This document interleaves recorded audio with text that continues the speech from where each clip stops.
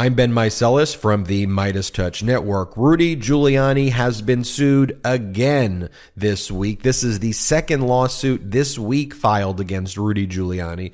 This most recent lawsuit that was just filed was brought by somebody named Daniel Gill, a former grocery store employee in Staten Island. You may recall this incident back on or around June 26th of 2022.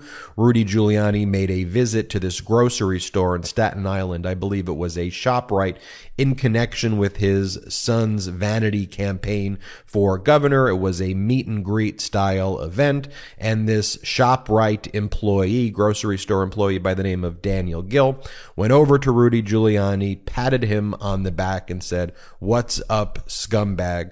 Rudy Giuliani was not injured. It was a small pat on the back.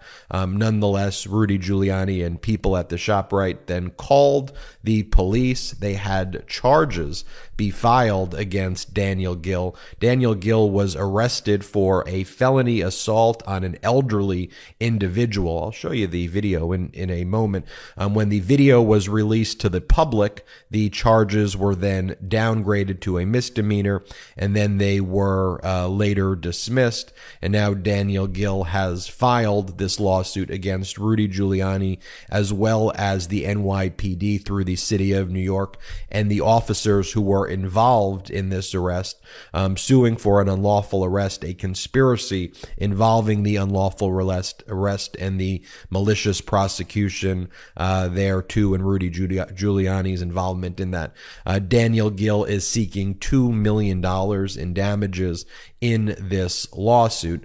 Let me just show you the surveillance footage of actually what took place before going through the complaint. So I'm going to show you right now the surveillance footage, and you'll hear while watching the surveillance footage an interview as well that Rudy Giuliani gave to a radio station shortly thereafter, where he talked about this incident, and he said that he was in pain and that it felt like he was being shot on the back or shot in the back. So that's what you're going to hear, the voice of Rudy Giuliani from this radio interview, but then you'll see the surveillance footage that was unearthed after Rudy Giuliani made these lies and defamed Daniel Gill. So play this clip. And all of a sudden, I feel a shot on my back, like somebody shot me. I went forward, but luckily I didn't fall down. Lucky I'm a 78-year-old who's in pretty good shape, because if I wasn't, I'd have hit the ground and probably cracked my skull. And shortly thereafter, you'll remember that New York Mayor Eric Adams then made a statement about Rudy Giuliani and stated that it was a crime to make false statements about an individual, and the district attorney's probably investigating the wrong person in Daniel Gill. And if there were false statements made, perhaps the real criminal investigation should be into Rudy Giuliani. Play this clip of New York Mayor Eric Adams. I looked at the video, and someone needs to remind former Mayor Giuliani that falsely reporting a crime is a crime. And from what he stated about being punched in the head, felt like a bullet, what he stated, there was a lot of creativity. And I think the district attorney he has the wrong person that he's investigating. To falsely report a crime is a crime. If that video wasn't there, then this person would have been charged with punching the former mayor. He would have been charged with all of these offenses that did not materialize. I saw that video, and I'm sure all of you who saw the video, you have to ask yourself, he stated if he didn't feel so heroic or whatever, he would have fallen to the ground. That was a lot of creativity there. Falsely reporting a crime is a crime. So previously, Daniel Gill gave a notice of intent to sue, which was the precursor to this lawsuit, but now a federal lawsuit in the Southern District of New York is filed against Rudy Giuliani, the city of New York, and the officers involved in the arrest and who prepared the police reports. The lawsuit starts with that statement from Mayor Eric Adams. Someone needs to remind former Mayor Giuliani that falsely reporting a crime is a crime. What he stated, there was a lot of creativity, and I think the district attorney, he has the wrong person he is investigating.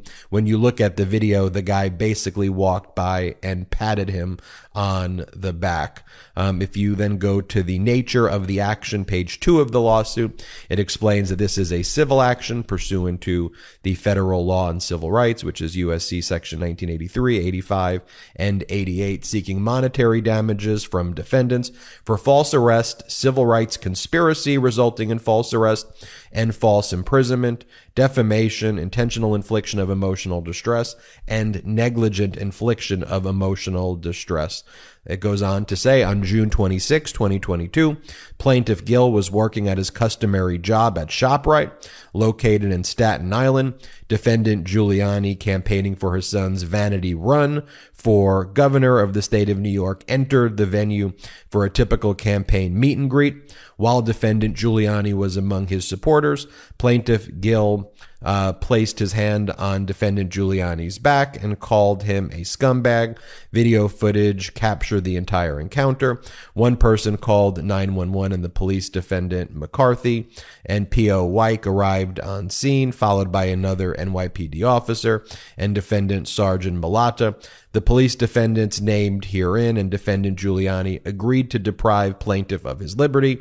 At the insistence of defendant Giuliani, plaintiff was falsely arrested for a violent felony offense. At the insistence of defendant Giuliani, the plaintiff was put through the system and incarcerated for 21 hours prior to arraignment. The defendant did so despite possessing surveillance footage that conclusively belied defendant Giuliani's account of what transpired and established that plaintiff committed no crime. They did so despite the fact that the police defendants and other members of the NYPD all stated they should watch the video before taking any action against plaintiff. Plaintiff explained that he tapped defendant Giuliani to get his attention, a version of events completely corroborated by the video.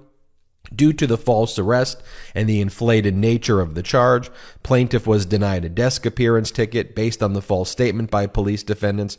There was an immediate need to seek an order of protection.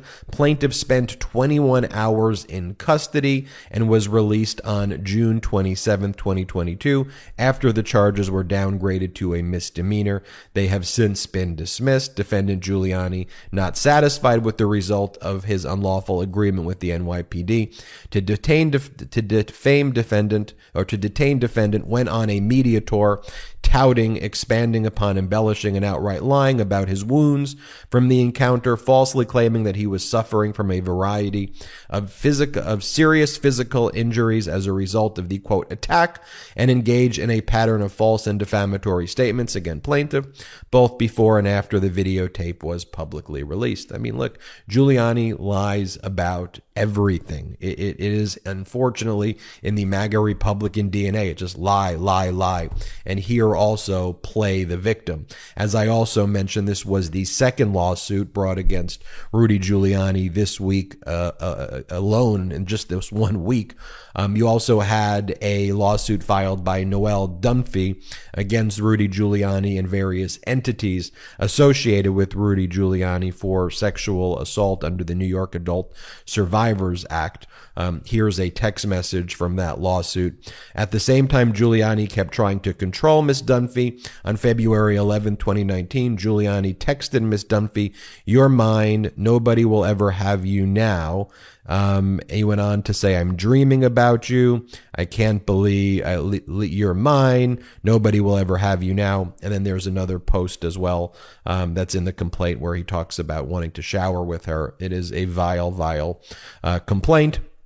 Turning to paragraph 132 in that complaint as well, it mentions that Giuliani asked Miss Dunphy if she knew anyone in need of a pardon, telling her that he was selling pardons for $2 million, which he and President Trump would split. He told Miss Dunphy that she could refer individuals seeking pardons to him, so long as they did not go through the normal channels of the office of the pardon attorney, because correspondence going to that office would be subject to disclosure under the Freedom of Information Act. It's too utterly, just utterly despicable stuff. And 2 lawsuits against Giuliani this week right here. What does MAGA stand for? Make attorneys get attorneys. And when you engage in such horrific conduct, you're going to need that.